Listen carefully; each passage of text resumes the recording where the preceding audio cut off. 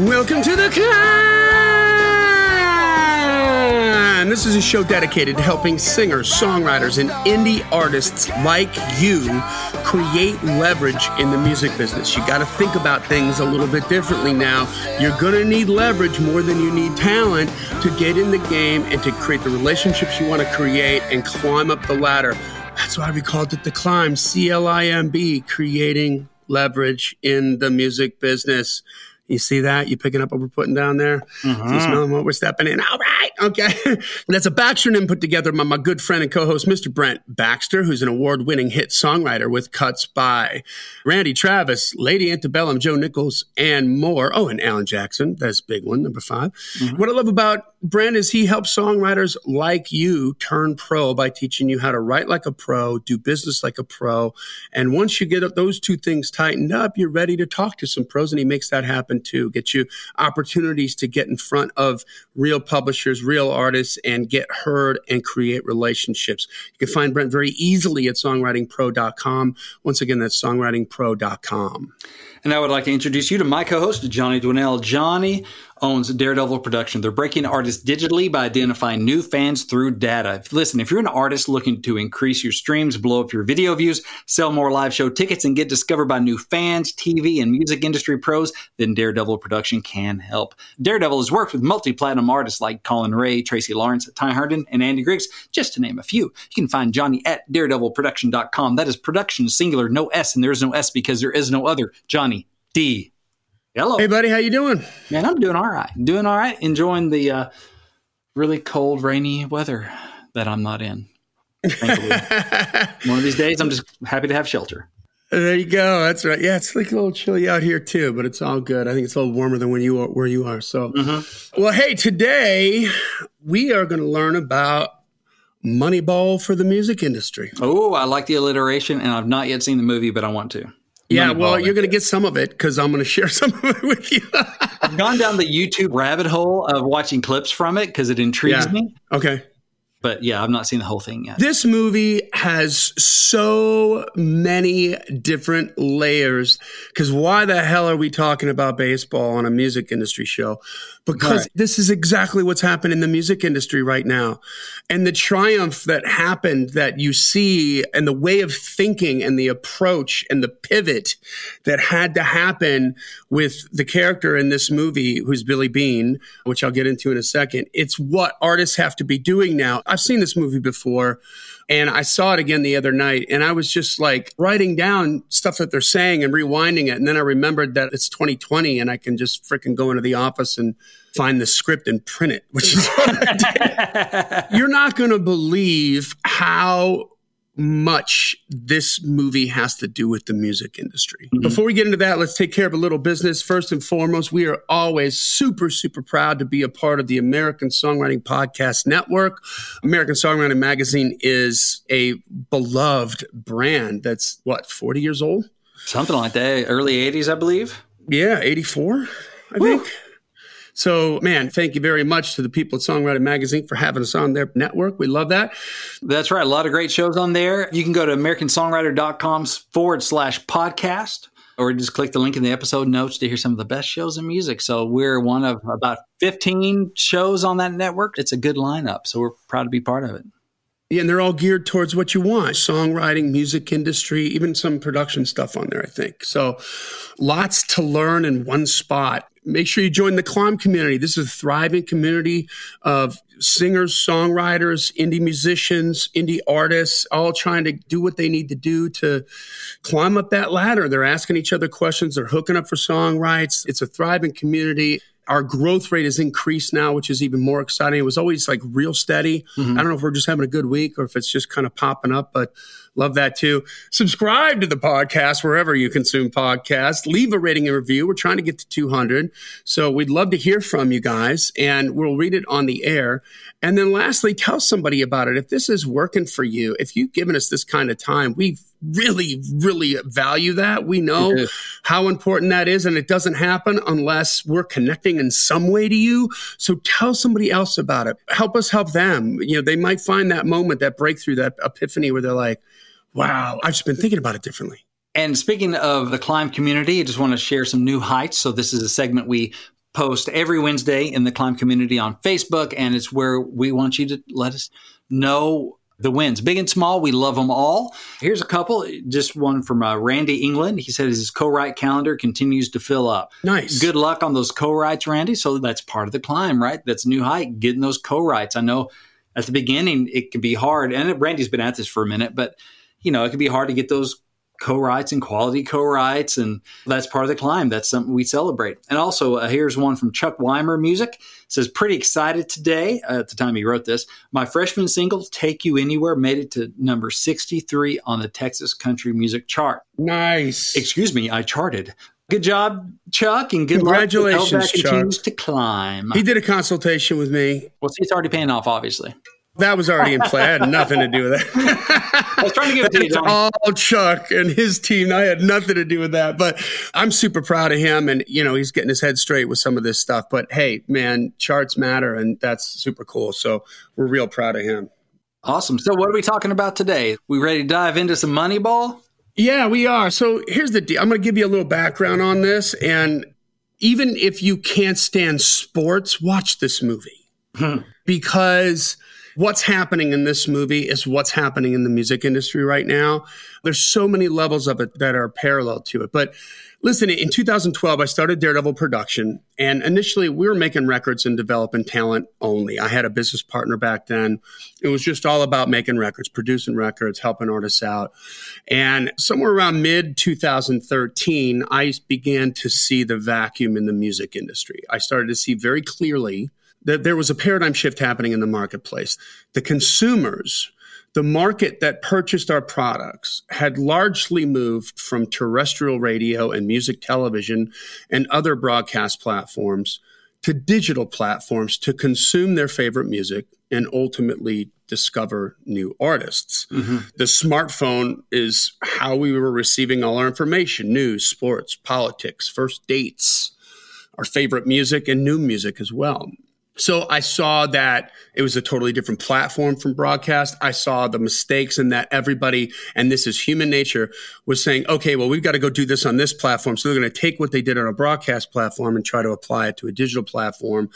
And then, of course, it's nothing but frustration. Or I'm going to take the strategy that worked yesterday and try to apply it to today, and it doesn't. That strategy is not going to work. You have to think differently. You have to pivot. So I pivoted.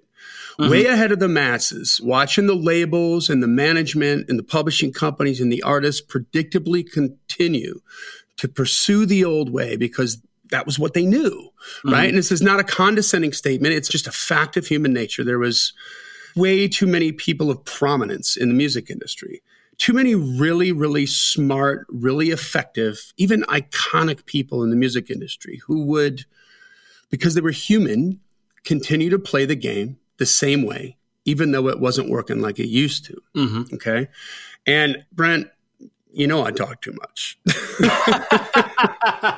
There's no S because there doesn't need to be another. That's right. I talk too much. And so I remember a conversation with my mom when I had this epiphany and I just saw okay, wow, I'm really ahead of the curve here. I see what's happening. I'm very clear on this. And so I called my mom and I'm having this conversation and she was excited that I was excited. I had found a new North Star, if you will. And when I find that North Star, I'm the kind of person I'm just all in, totally believe it in my heart, my soul.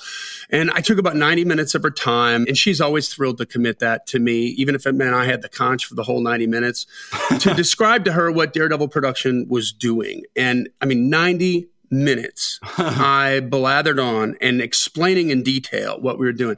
And at the end of it, she had one brilliant comment where the language that she used to communicate her understanding of what I was going to go do with Daredevil would make the most efficient wordsmiths like you, Brent, blush with envy.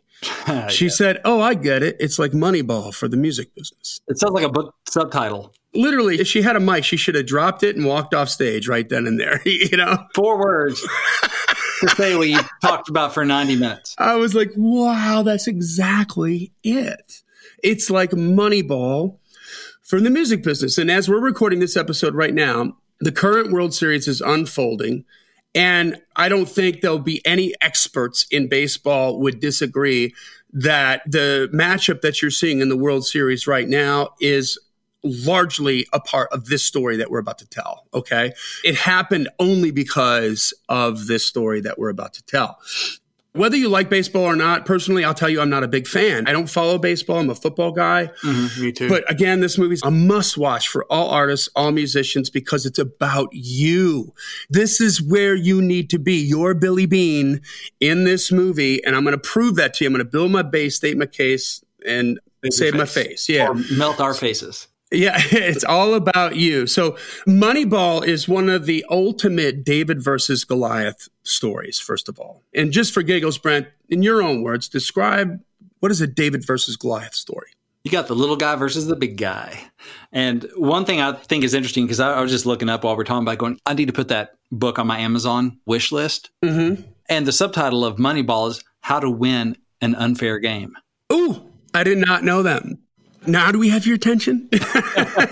Moneyball, the art of winning an unfair game. Oh, that just happened. Even better. The art of winning an unfair game. Okay, now that we have your attention. So Moneyball has so many dynamics, feelings, situations, and big picture similarities and strategic similarities to the music industry. When I watched it, I got so excited I had to do a show on it. So a quick note here to keep all of the non-sports lovers here on the same page, okay? Professional sports like NBA, basketball, NFL football, NHL hockey all employ what is called revenue sharing. And this means that all the ad revenues created from the television broadcasts of all the games of these particular leagues are split evenly amongst the teams. And since broadcast revenue is a major portion of the operating capital for each team, this evens out the playing field. This makes it possible for any team in any market to compete year to year. It makes it possible for my beloved Green Bay Packers to not only exist, number one, but to dominate a market. And they are in these, by far, without question, the smallest major league sports market known to man. Green Bay's population is only 100,000 people. And these days, you're never going to see a major league sports team in a city of less than 1 or 2 million people. And why that's true for the Packers is another super interesting story that I'll gladly share with anybody that buys me a cocktail. But the fact that they're in such a small market and compete with every other team in the league is what's germane to this show, okay? The difference is that in professional baseball, there is no revenue sharing. This is one of the reasons why, if you look back over time, you'll largely see, and this is a generalization, but you'll largely see the same teams winning a majority of the World Series trophies. They're big, large market teams. This is the New York Yankees. This is the Dodgers. This is, the Houston Astros. This is, Chicago. Like, the same teams are largely winning a majority of the World Series trophies because they're in large markets like New York, LA, Houston. And the smaller markets like Milwaukee, Tampa Bay, Cleveland are a rare occurrence in the World Series. And this is because New York City is the number one radio and television market in the country with the biggest population. So since they have the most people within the broadcasting range of any given station, they can charge the most amount of money for ads. Therefore, the large market Major League Baseball teams have way more money to spend on players, on talent, than the smaller markets. So when a Goliath like the New York Yankees goes up against a small market team like the Oakland A's, and I believe that the Oakland A's, again, I'm not an expert on baseball, but I believe they're the smallest of the small market teams. I want to say like they are the smallest market in Major League Baseball. So when the Goliath New York Yankees meet up with the Oakland A's, outliers aside, statistically over time, you can pretty much bet on the outcome, okay? It's not fair. Right. They get more money to spend on the most valuable players as they see them, all the stars. They want somebody they can go out and write them the check and get that player versus the small market teams, which just don't have the bank account. I mean, in the NFL, they have the salary cap they got to work in. So everyone's working from the same salary pool to sign people. That's why you got all these shuffle and trade. Baseball, it's like you got the money. It's unlimited how much you can spend, whatever you can afford. Money is like no object when you're New York Yankees, but you got an issue if you're like Milwaukee Brewers or if you're the Cleveland Indians or if you're the Oakland A's. So the large market teams have more money than the small market teams. Does this sound familiar to you artists? Right? Major labels got more money than the indie artists. So except for a couple miracles over time, The indie artists will always lose to the major label artists because they have more money, right? Right. Lose meaning you're not going to get the attention. You're not going to get the sales. You're not going to have the fans. Yeah, you're not going to get in front of the people. And well, let's just see about that. Okay. Yeah. Let's just see about that. You see, just like successful baseball players, successful artists, they must have talent, nuance, be a student of the game. They must practice. They must improve. They must invest time, mental energy. They got to stay out of their own way and truly believe that they deserve to be in the show. Mm-hmm. Everybody, I think, has imposter syndrome. You got to get over it. If you're a pitcher up there and you don't think you deserve to be up there and you think you're not big enough for the moment, you won't be. Yeah. If you're a hitter and you think you're not big enough for the moment, you won't be. Here's a really good correlation. By the way, this really happened. This is a recounting of factual events.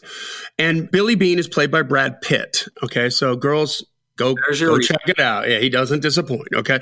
But Billy Beane was a Major League Baseball player first. He was drafted as a superstar player out of high school.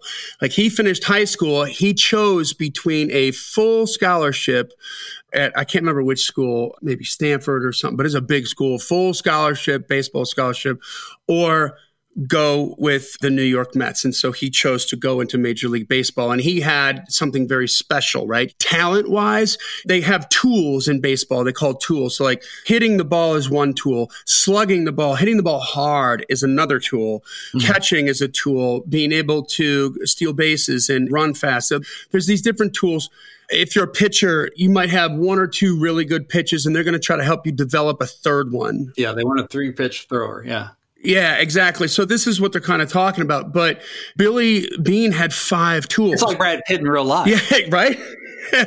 He's just naturally talented right out of the box. And so they drafted him. But you know what? He didn't make it. Like he just was one of those stories where they don't really go into this in the movie, but I think he got in his own way a little bit. Like it wasn't like a story of drugs and alcohol or anything. It was, I think, imposter syndrome. Like he just couldn't get it together in the major leagues the way that he did in high school. And so all of those talents matter. But beyond that, what if it was more than money that could determine your success as an artist and the A's success as a ball club? You always need money, okay? But what if, for all intents and purposes, the money didn't matter the way you think it should matter? And so I want to set the scene for this movie.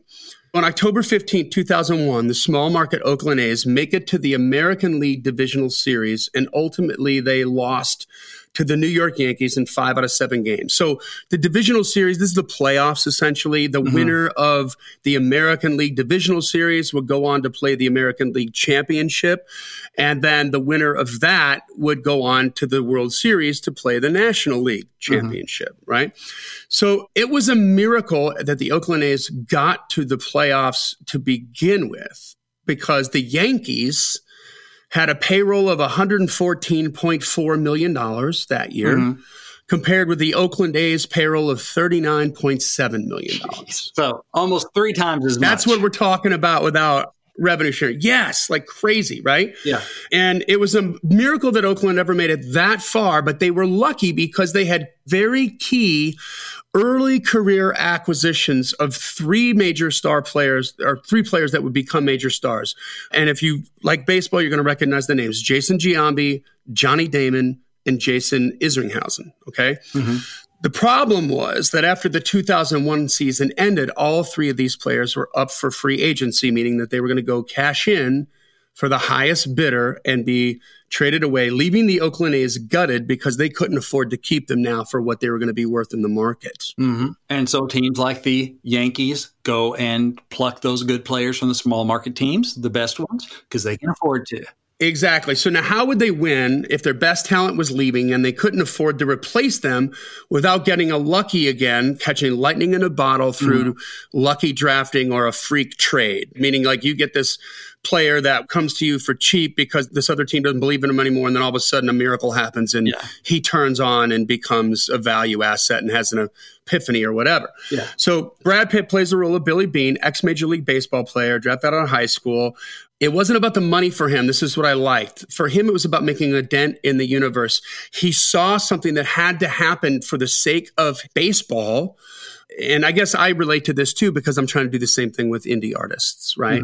He wasn't content doing pretty well for a small market team like Steve Schott, who's the owner of the Oakland A's, was. He's like, hey, you did really good. And this is more than you could possibly ask for a small market team in baseball, which again, isn't fair. But Billy's like, I want to win.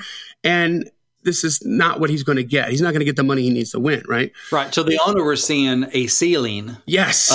We're small market. This is our ceiling. Hey, that's cool. We touch the ceiling. We jump up and we touch the ceiling. And Billy's like, that doesn't have to be a ceiling. Exactly. And in all fairness, so owners of small market teams, as rich as they may be, they have to do business this way. They can't spend more money than they have. It's bad business. So there are some killer key moments in this movie that mimicked what's going on with the music industry so much. I wanted to share them with you. So if you indulge me, I'm going to read a little from the script here because I want to point out some things that were happening because I see all these people in this movie as different people in the music industry. And I want to make the correlation. But in the scene I'm about to show you here, the A's have just lost to the Yankees. Billy Beane, who's the general manager of the Oakland A's, has already gone to the owner to beg for more money so he can win a championship, and he's been denied. He's up against it. Now he's in a big room with all the Oakland A's talent scouts as they discuss how they're going to replace these three key players and who are going to be the best replacements. The scouts here, just to set the scene, these are old dudes. They're way older than Billy Beane, who's Brad Pitt, in their 60s and 70s, still chewing tobacco, every single one of them.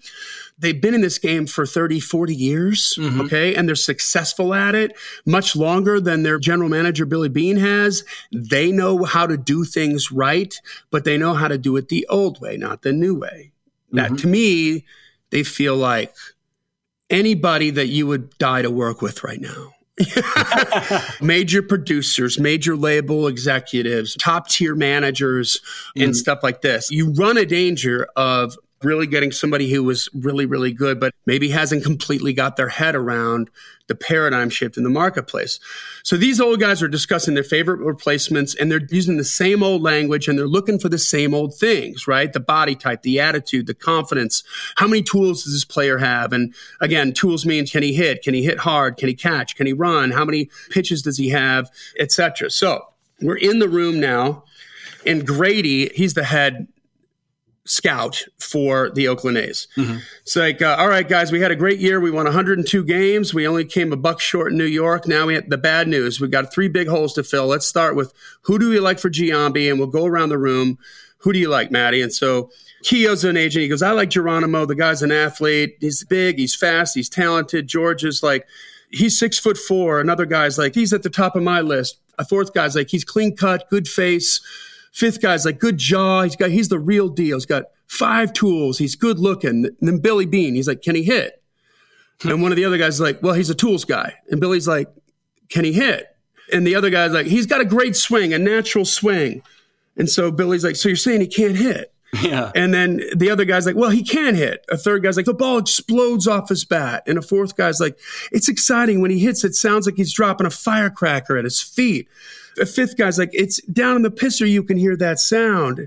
It sounds like Mays, Mantle, Aaron. And Billy's like, that's not what I asked. I asked, can he hit? And the other guy said, he's a good hitter. And Billy asked, if he's a good hitter, why doesn't he hit good? Yeah. Like, he needs a little work, but he'll be able to hit. He's a great hitter. Billy's like, right. So we'll put him up against big league competition, and suddenly he'll be able to hit. Billy knows. He's coming from experience on this. Yeah. So Grady steps in, kind of takes over the conversation here. All right, so who do we like? One guy's like, I like Perez. He swings like a man. He swings like a man. Another guy says he swings like a man. It swings it too much. All this is going on like simultaneously, right? It's a little chaos. There's some work that needs to be done, I admit, but he needs to be reworked a little, but he's noticeable. And then Grady, the head guy's like, notable? He's like, no, noticeable. Like, you notice him. And then one guy's like, he's got an ugly girlfriend. Like, what does that mean? And he's like, well, that means he doesn't have any confidence. And then a third guy's like, yeah, that's true. And another guy agrees with him and says, yeah, I like the way he walks into a room. He's confident. He's got, he says something I'm not going to say on this podcast, but see the movie. A fourth guy's like, he passes the eye candy test. He's got the looks. He's ready to play. He just needs some playing time. And the other guy's like, I'm just saying his girlfriend's only a 6. One of the scouts goes to Billy, hey, Billy, if you want to talk about another Giambi, this guy could be it.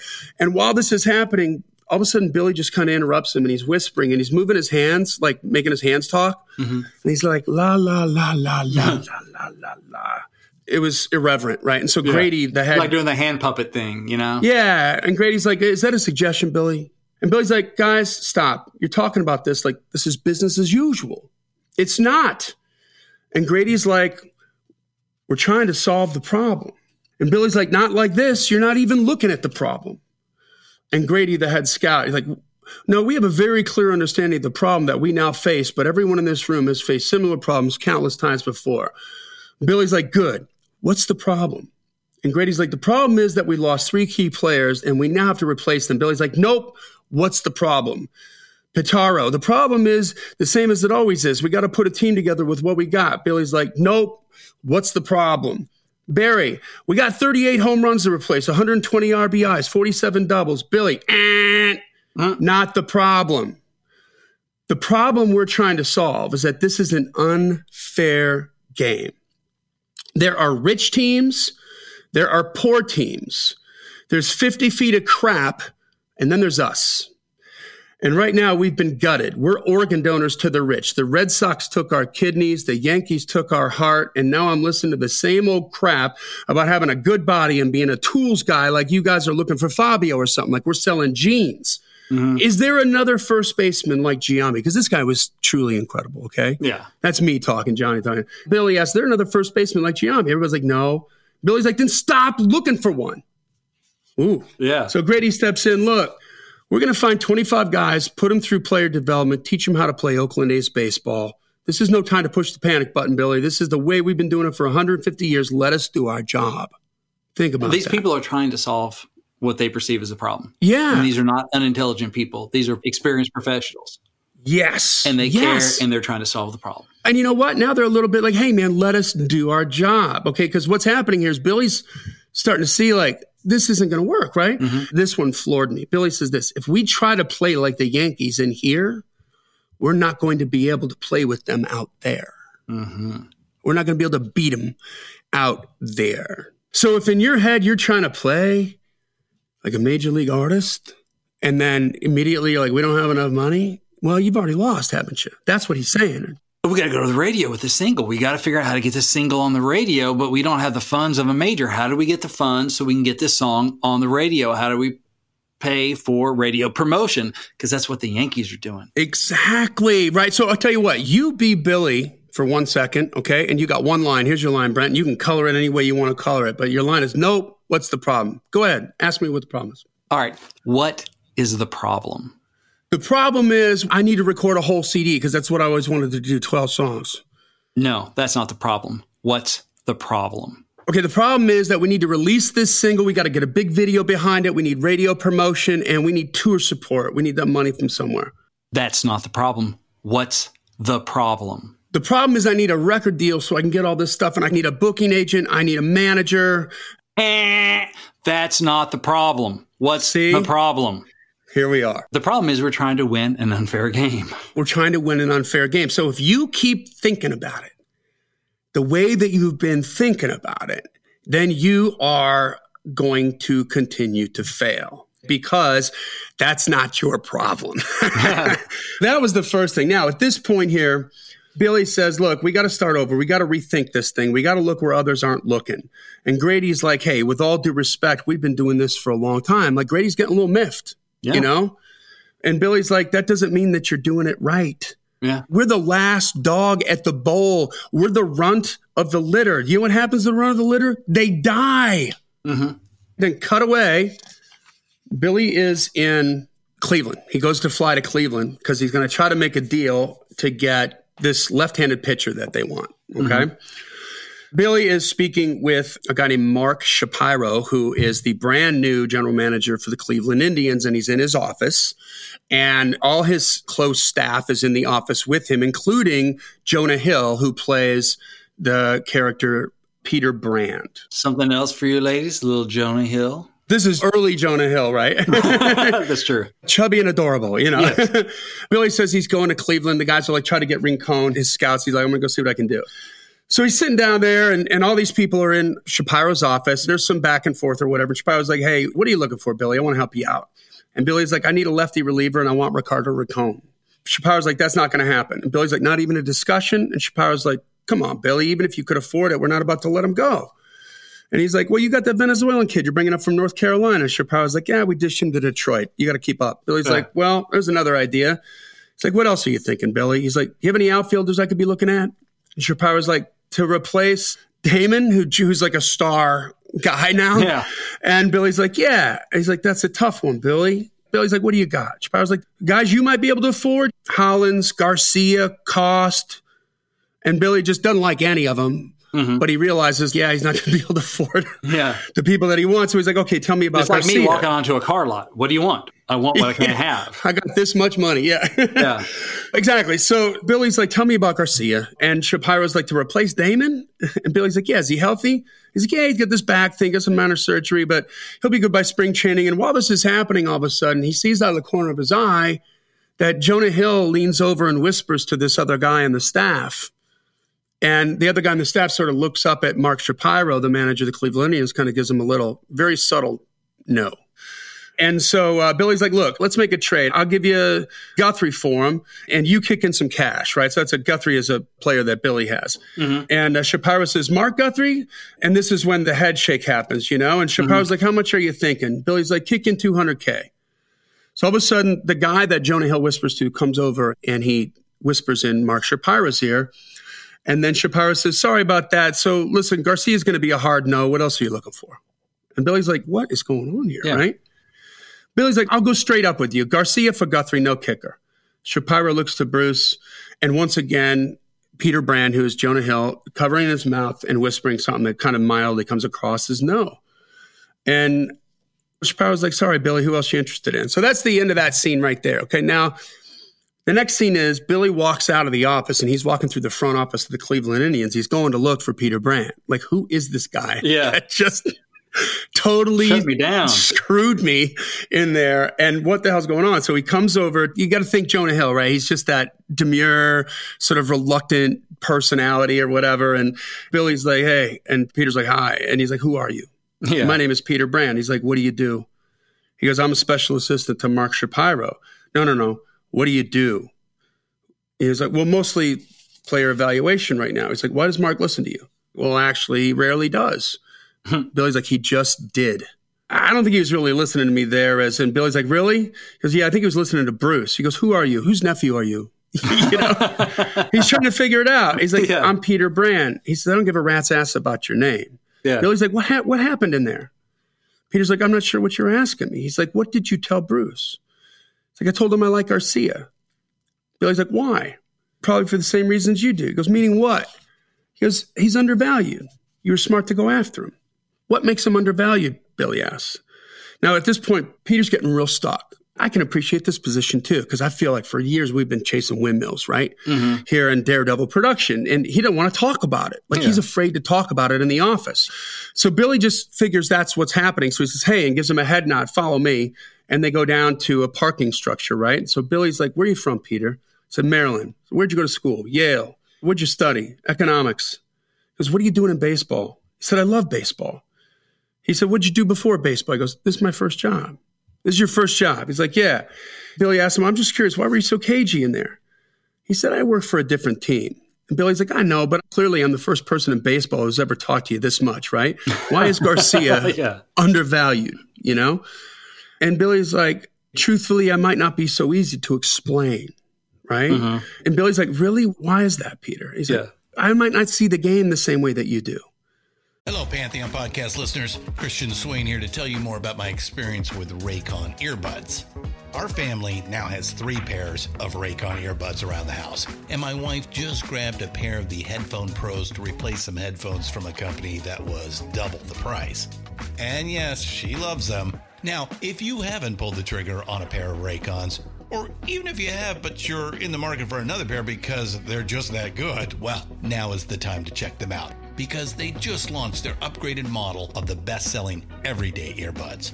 With Raycon's upgraded everyday earbuds, now you also get active noise cancellation, ergonomic design, and multi-point connectivity that lets you pair with 2 devices at once. New quick charge function, 3 customizable sound styles, plus awareness mode. Available in a variety of vibrant new colors to complement any and all skin tones. I even have a pair of earbuds in a cool green color. I have tried just about every earbud known to humankind, and these Raycons are fantastic. Seriously, if you've been wanting to check out Raycons, there truly is no better time. You're going to ask yourself why you didn't check them out sooner, and Raycon offers a 30-day happiness guarantee. So what are you waiting for? Go to buyraycon.com/Pantheon today to get 20% off your Raycon order, plus free shipping. That's right, you'll get 20% off and free shipping at buyraycon.com/Pantheon. buyraycon.com/Pantheon. Really? Billy says, what do you mean by that? He said, you spent your life in baseball, and I don't have a very traditional view of the game. Billy's like, hey, Pete, just say it. I'm not about to beat you up. Just say what you've always wanted to say to a GM. Right now is your chance. He said, baseball thinking is medieval. It's stuck in the dark ages. I have a more scientific view of the game. Billy's like, keep going. He's like, there's an epidemic failure within the game to understand what's really happening. And it leads people who run major league teams to misjudge their players and mismanage their teams. They're asking all the wrong questions. People who run baseball teams still think in terms of buying players. He's like, I'm sorry to say that. Billy's like, don't apologize for what you believe. Peter's like, the goal shouldn't be to buy players. What you want to buy is wins. And to buy wins, you need to buy runs. And you're trying to replace Johnny Damon. So the Red Sox took Johnny Damon and they look at him and they see a star worth $7.5 million a year. When I look at Johnny Damon, I see an imperfect understanding of where runs come from. That's the end of the script I'm going to read to you there. Go see that part of the movie. But Go see that movie. What happens next is that they put this team together. And they're getting all kinds of pressure. The coach of the Oakland A's, who's played by Philip Seymour Hoffman, God rest his soul, is pissed off, doesn't believe in what they're doing. He just thinks that they're just screwing it on purpose. He's also pissed off that he doesn't have a contract extension, which he asked for, okay? So he's not playing ball with them. They're trying to make a change, but they didn't just make the change. They didn't just decide to do it and then it magically happened and everybody fell in line. No, there was all kinds of friction along the way. His head scout, Grady, quits. Basically says, you're going to go down and you're not going to be able to put your kids through college. You're a moron. And he's on radio talking about it in the movie. And the coach isn't playing. Like when they finally get these players the way they want them, the coach isn't putting them in the lineup in the way that they want them to put in the lineup because there's a method to this madness. They're not playing in the sandbox, right? So mid-season, there's a big guy named Pena, and one of the guys they drafted was actually Jason Giambi's younger brother, Jeremy Giambi. So he trades both of those guys in the middle of the season because the coach keeps playing them when he doesn't want them to be played in lieu of these other guys who don't look as good in the old way, right? And so basically he has to go in and instead of trying to fight with him, he's just like, I just got rid of him. Now you got to do it my way.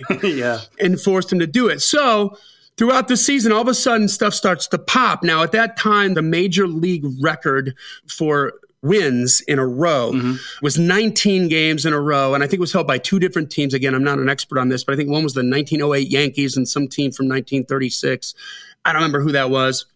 It might have been the Red Sox, but they break 20. They start out the bottom of their division and they end up at the top and they go to the division series again. And once again, they lose. They did all that for nothing. So it's a big moment there. There's a huge triumph because they were able to make all this stuff happen. He had to get different players to play along with them.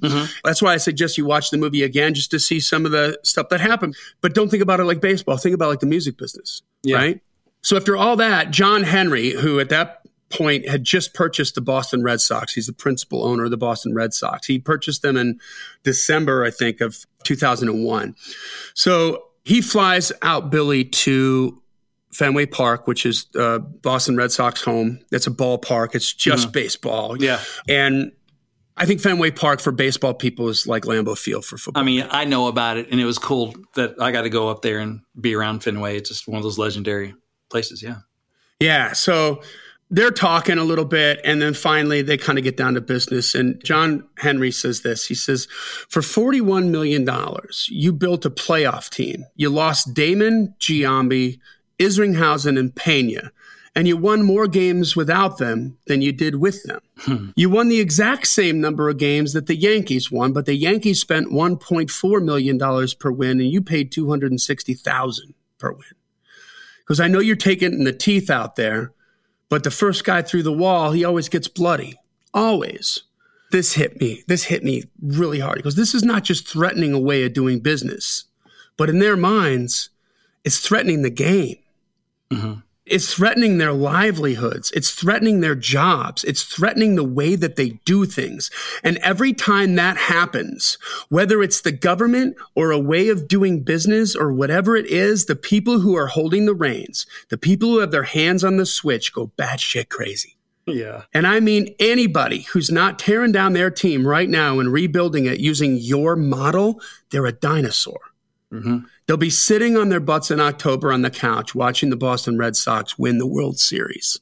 Because they were also a small market team. And by the way, Boston Red Sox at that moment had the curse of the Bambino still. Mm-hmm. Okay, so it had been 86 years since they won a World Series. Yeah.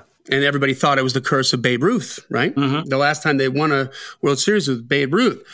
You know, at this time, Henry, the owner of the Red Sox, slides over a napkin with a number on it, and he offers Billy Beane $12.5 million to be the GM for the Red Sox. And that would have made Billy Beane at that moment the highest paid GM in the history of baseball, and Billy turns it down. Ooh. It wasn't about the money for him. The money isn't bad, mind you, but in this instance, it wasn't about the money for him. He was about changing the game, and that's what made him so special. He was a true, pure artist. So what did John Henry do? He did obviously remodel his team and use the model that Billy Beane had started. And in 2004, which was 2 years after this, they won the World Series and broke the curse of the Bambino. They won again in 2007, again in 2013, again in 2018. And I think that with the World Series right now, we have the Tampa Bay Rays are playing against, guess what, another large market team, the Los Angeles Dodgers. And I don't think that that happens unless they're doing this.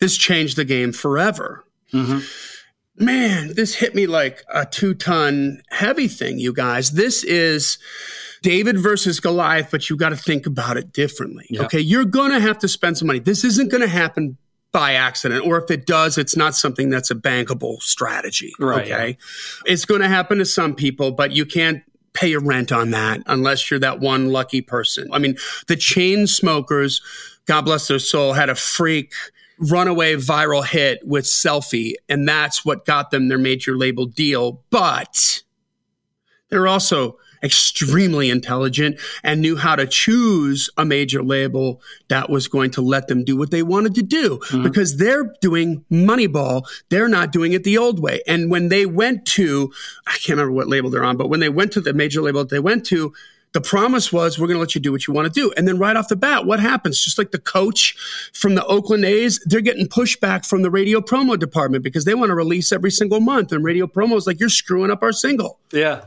And they said, don't care. I don't care. This is what has to be done. And so I think in the course of that movie where Billy keeps getting that pressure, that pushback, and by the way, I mean, that all started with Jonah Hill and his character, Peter Brand in Cleveland. Well, I think like the next day he bought Jonah Hill from Cleveland. Right, so Jonah Hill ends up working for the A's, and that whole thing they accomplished together doing it because, okay, now we've got this idea. You and I can play in the sandbox together. So it's really Jonah Hill and Brad Pitt. They're two characters against the world. Against the world because their scouts don't like them. The players aren't on board. They don't understand what they're doing. They think they're getting screwed. The coach thinks he's an idiot. Yeah. They're on talk radio. Everybody's talking about him like, oh my, this is terrible. Like blah, blah, blah, blah, blah. And everybody's doing the Monday morning quarterbacking, but they were able to find success through the mathematics. And do you see, this is digital marketing. This is not radio airplay. I mean, maybe we're going to break another artist on radio airplay. Just last week, we did the breakdown of Morgan Wallen. I think Morgan Wallen these days is making a pretty comfortable living, but he's not a superstar. Yeah. But at best, it's not even close to working the way that it used to work. Right. We've mentioned the book Permission Marketing before from Seth Godin on this podcast. And in there, he talks about Procter & Gamble, right? Procter & Gamble's, their first product was ivory soap in 1823. It was the first product ever invented to replace homemade soap. Wow. They've been selling ivory soap to your grandmother's grandmother's grandmother's grandmother. That's a fact. Mm-hmm. And so the kids that are coming into marketing, but what are they doing? They're still making all these TV commercials. And the more money they spend on advertising, the less it works. And the less it works, the more money they spend, because that's what they know. It turns into this vicious cycle. And it's going to take forever to turn that around. It will turn around. But Seth Godin would tell you to come in and forget about all the broadcast marketing and get the emails of everybody that you're working with and focus on, number one, building trust with them and creating relationships with them. And then what else can you sell them? Yeah. With those same emails, because the 80-20 rule exists, right? Pareto's law. 20% of their customers generate 80% of the revenue. Mm-hmm. Yeah. And 80% of their customers only generate 20% of the revenue. So focus on the really good ones. Exactly. Now we have to go back to creating relationships. That you can't be the big star on the radio, at least not to launch your career. So you have to think about things differently. And the fact that you can make an impact like that in a game that's 150 years old. Yeah. Okay. That has been a big money maker before professional football was a big money maker. I mean, it existed, but professional football, NFL didn't come into its own until the early 70s. Yeah. Before the NBA was a really big money maker. I'm not sure when they popped, but I mean, it'd been around forever. But baseball was making money back in the early 1900s. Yeah. America's pastime. So this is the system that they totally shook up. Okay, because they had to do something different. And they realized that if we keep doing it the same way we're doing it now, that's the definition of crazy. Yeah. And I mean, Brent, you and I were talking before the show. You made a correlation to that for the songwriters, right? What were you telling me? Yeah, I was just saying I'm playing a little bit of Moneyball these days too, because getting major label cuts, getting your Morgan Wallen cuts and stuff. Music business is unfair, so songwriting, because it is those closed doors, closed camps, closed relationships and stuff. It's like, okay, well, I'm a songwriter. How do I make a living on this and keep growing my brand and growing my business, even though I'm not in a lot of those rooms? Well, I'm playing a little bit of Moneyball. So it's about, I remember in a clip, because I'm not seeing the movie, but a clip like, how much did they get on base? We're looking at home runs. Those are sexy. How much are we getting on base? Yeah. And some of these Southern gospel things, Canada things, is getting on base, and that's what makes money. It's not hit songwriter, Nashville country major market songwriting money, but it's making money and it's keeping your name in the game. And also it's artistically fulfilling, for one thing, because I like what I'm saying in those markets and I like to be able to play with different colors and not just write commercial mainstream country all day. But it's keeping the ball moving. It's keeping momentum going. It's getting on base. Like, yeah, I got number one in Southern Gospel. I got another that's climbing. And that stuff matters for many reasons. For one, people are like, hey, what you got going on? Well, I got on base. I'm getting on base. And it keeps your name out there and kind of relevant. So there's a lot of good stuff that comes from that. And I'm still taking the swing at homers and that kind of stuff too. But it's not the only game in town. I'm not just thinking about major stars. Like, I got to get that Luke Bryan cut. And I'm like, no, you know what? There are also these Southern gospel things and these other people that value that matters. Let me ask you a question, because I don't think I've ever asked you this. When you finally got the cut for Alan Jackson, Monday Morning Church, did you have a huge catalog of stuff at that time?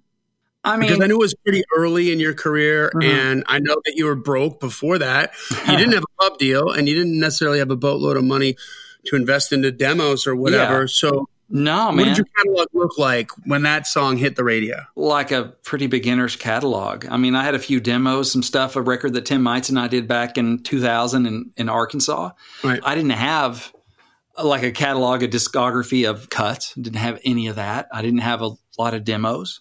It did pop out of nowhere, basically. Yeah. It was that freak thing. It was a God thing. It was one of those we all aim for, but... Well, here's my point on this, okay? So, again, back to the movie. Jeremy Giambi, who was Jason Giambi's younger brother. Jason Giambi is like a major star, like an ultra top tier first baseman. I think he's retired now, but if he didn't make the Hall of Fame, probably just by a little bit, maybe, you know. But his younger brother, good enough to be in the show, good enough to be in Major League Baseball. But they talk about this in the movie. He's a problem. He spends a lot of time in Vegas at strip clubs and gambles. Like, he's a mess.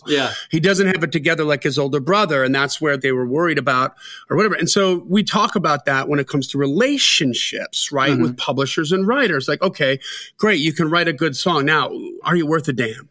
Right? Is it going to be a pressure working against you or a pleasure working with you?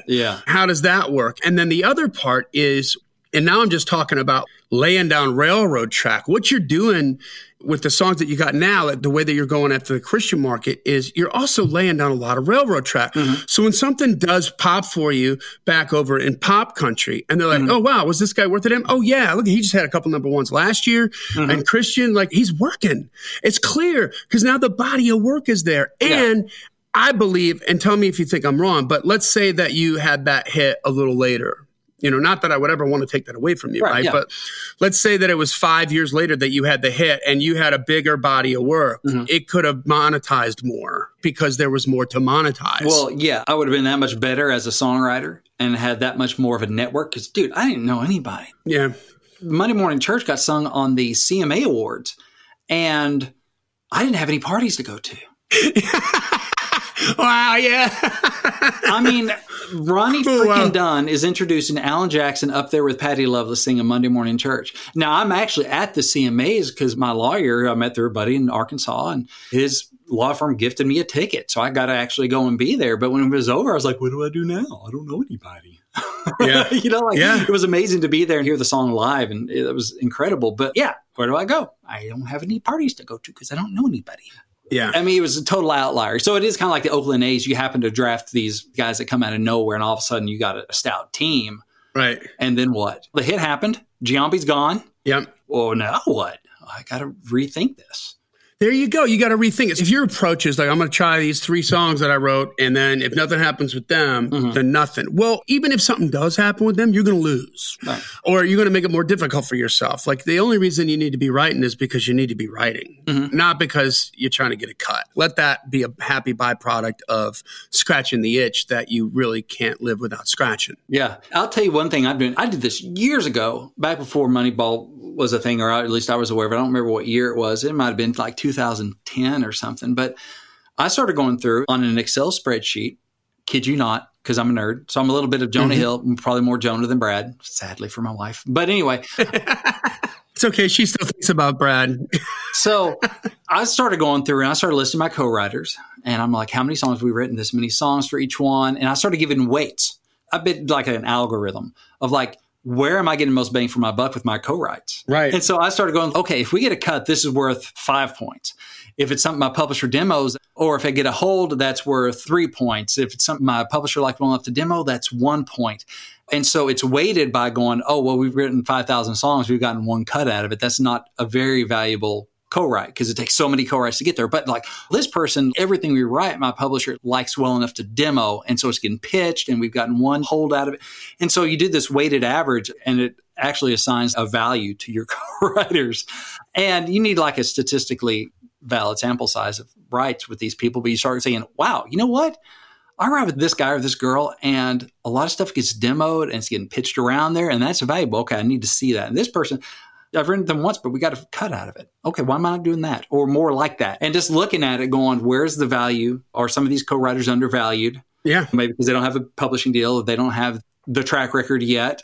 On the other side of that, I'm trying to build my stuff. So yeah, if another commercial country thing pops for me, I'm still writing commercial country and trying to do it smartly. So I do have this back catalog and I'm working to build relationships. So maybe I do have some parties to go to. So I'm building that. But also, yeah, I have the track record of these Southern gospel cuts, which I know is not going to mean much a hill of beans to people in the country world financially or otherwise. But they see like, where's he been since 2005? That's not a question because I've got some cuts in between then. But it's building, for one thing, my strength as a songwriter. Yep. Because I'm doing it. It's keeping my name in play. It's on stuff. The wall looks better. It's feeding my mojo and it's helping build other relationships. And so they see like, oh, this guy's a pro and he's sharp. So when the next thing pops, I'm in a much better position to leverage that. Yeah. The first time I wasn't. Yeah. And listen, so thinking about that scientifically too and understanding the game, like if you're doing one single and you're going to try to push one single and you're going to try to make something happen with one single and do it on digital, you're going to fail.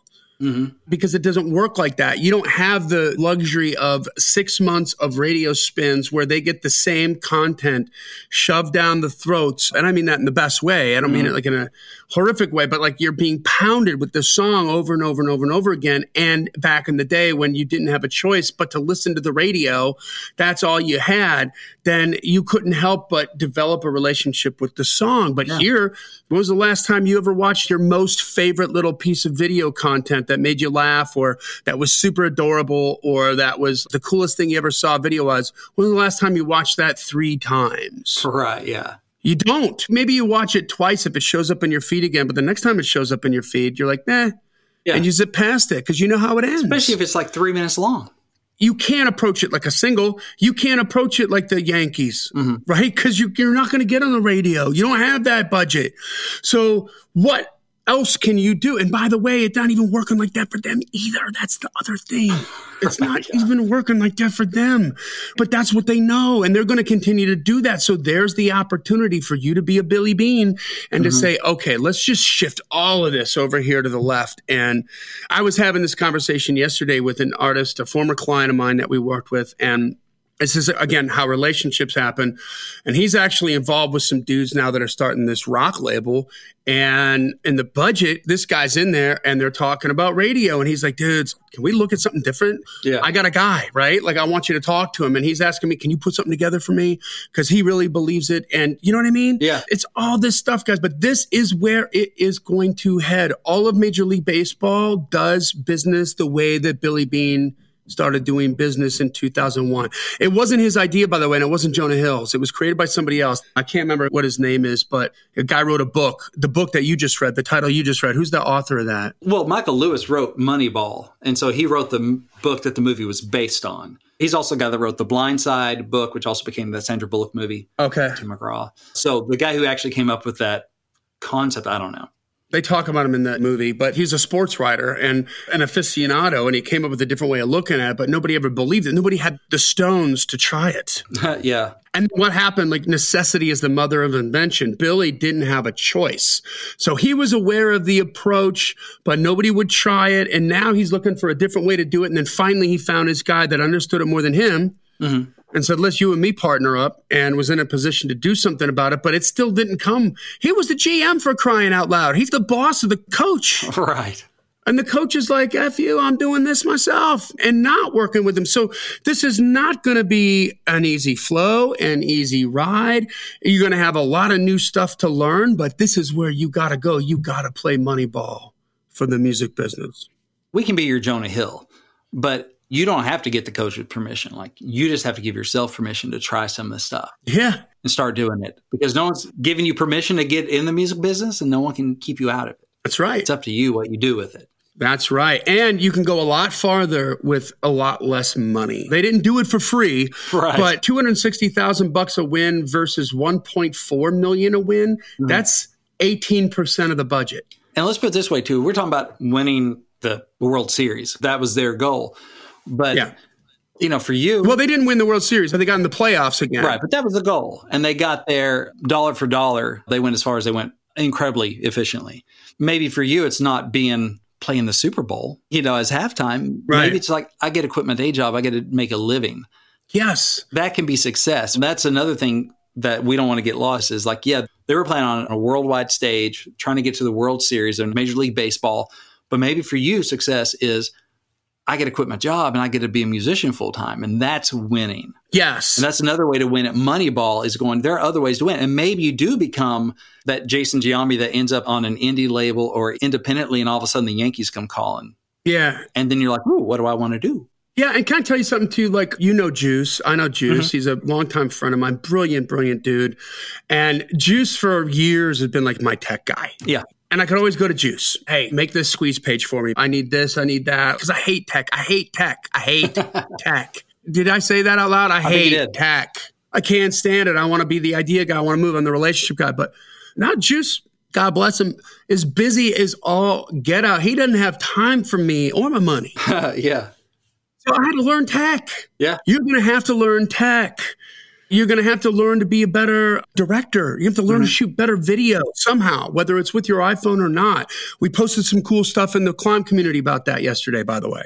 Some great people that you can kind of latch onto and get free content from. They have paid content too, but you can get really good free content that'll point you in the right direction until you see enough success on yourself to say, wow, maybe that paid content's going to be worth it. There's no affiliate links in there or anything. It's just, hey, man, learn this because you're going to need to know. Yeah. But eventually, so many artists are going to end up being exactly like Joe Bonamassa is. He's making his own records, his own tour promoter. He's his own record label. He's his own ticket outlet. He is completely self-contained, not a big, massive superstar, but he certainly is a success and profitable, very profitable, and doing what he wants to do. And you can do it too, but you've got to play Moneyball for the music business, right? Can I share one of the other things I'm doing Moneyball, which is newer and thinking outside the box? Absolutely.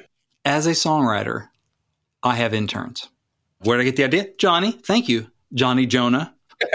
So I've put online for songwriting and music publishing internships available. And I've gone through Belmont and I have 2 right now. And I got another one I need to onboard and some other people have applied. So, okay, I don't have all the money and all the resources of a major publishing company, but I still want to get cuts and hits, right? I don't have the budget that Sony does, that Big Machine has, that all this other stuff. So I'm having to play a little bit different game. What can I do? So I've started to get these interns who are working for college credit. And what I'm having them do, part of it is artist research. Say we talked about Morgan Wallen, like go through his last 2 records, find me the label, the producers on there, the writers on each song, keys and BPMs, and what kind of subject matter are we talking about? Give me a file, give me a dossier on what he's doing. There you go. And I'm listening to it because also I'm a fan, but it helps me really see kind of the matrix going, oh, well, shoot, he writes everything with Hardy. So if I'm not in the room with him, maybe I need to go shift over here, or work on getting in that room. But in the meantime, I don't need to be writing songs for him. I need to be writing songs for this dude over here, which my research tells me they will cut outside songs. And, I can get to that producer. I'm looking for the opportunity, right, where I can be efficient. And also, they're going through my catalog and coming up with pitch ideas. Yeah. And one of my interns had a great idea the other day. She was going through my catalog and said, you know what, this song would be great for Jimmy Buffett. Is that weird? I'm like, no, actually, that's brilliant. And I've had that song for like 15 years. I've never thought of that. That's great. Okay, this week, find out how to get to Jimmy Buffett. Because I don't have a creative staff. So they're becoming my creative staff. And I'm like, I'm doing the pitching, but they're setting me up and keeping me accountable and helping me just find a different way to. And adding some different energy to it and a different look at it. Yeah, different ears. So it's like, what's a different way to play a bigger game, even though I don't have the Yankee budget? What does this make possible? I've mentioned that to a couple of my songwriter buddies. They're like, you have what? I have interns. What? I'm like, yeah. I have them like looking up contact information. And also talking about kind of the Moneyball thing, it's like, I'd still love to get a cut on like Tracy Byrd, Mark Chestnut, these guys that are legacy artists that aren't on major radio anymore, but they're still putting out some records. They're the people I can send to go hunt them down and figure out how to get a song to, hey, when was their last record? Who's producing? Who are the writers on that record? And start to see if there's opportunity there, because personal fulfillment would be cool. Like, yeah, love those guys in the 90s. They're still doing cool stuff, and I probably have some songs that fit them. Let's go get a cut. Mm-hmm. It's just a way to play a bigger game, but it's something I haven't been pursuing because I haven't had time. Yeah. Which is another type of budget, a time budget. This is a way to increase my time budget without making more time. So just I want to encourage y'all to think outside the box. Yeah. Here's your proof. It works in an industry that's older than the music industry, with bigger titans and much, much, much larger total industry, to be sure. Super competitive. Bigger personalities to go through, super competitive, and it works. So watch that movie, guys, and you'll see. I think now that I set the stage, even if you've seen it before, go back and watch it again, because it was just so encouraging and so interesting. And man, we went way long here, but I think it was worth it, guys. Listen, download the free PDF 21 biggest reasons you don't have more fans and how to fix that at giftfromjohnny.com, JOHNNY. It's free. Just tell us where to send it. And also, we're available for consultation. So reach out to us at info@daredevilproduction.com, put consultation in the subject line, and we can set up a one-on-one and try to help you connect some of these dots, help you play better Moneyball for the music industry, and show you what assets you have. In a lot of ways, what the interns are doing for you, Brent, we can say, hey, you can do this, this, and this. I bet you didn't think of that. Oh, yeah, okay, cool, and make it happen that way. This podcast exists because we want you to win, so keep on climbing. And we'll see you at the top.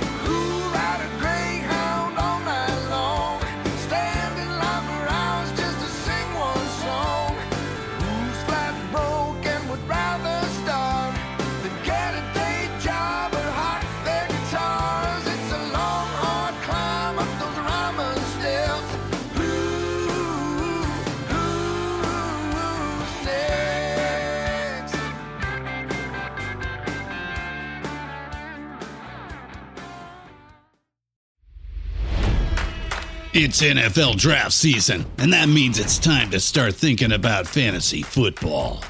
FantasyPoints.com features industry-leading experts and prognosticators using proprietary hand-charted data to help you score more fantasy points. FantasyPoints.com is the place to go for whatever kind of fantasy football you play. Whether you play fantasy football, daily fantasy sports, or do a little bit of everything, Fantasy Points has the meticulously researched content to guide you to victory. And why wait for the fall? Fantasy Points also covers the new spring football league, the UFL. Join the guru, John Hansen, Scott Barrett, Joe Dolan, and other massive names in the fantasy football universe with an exclusive offer.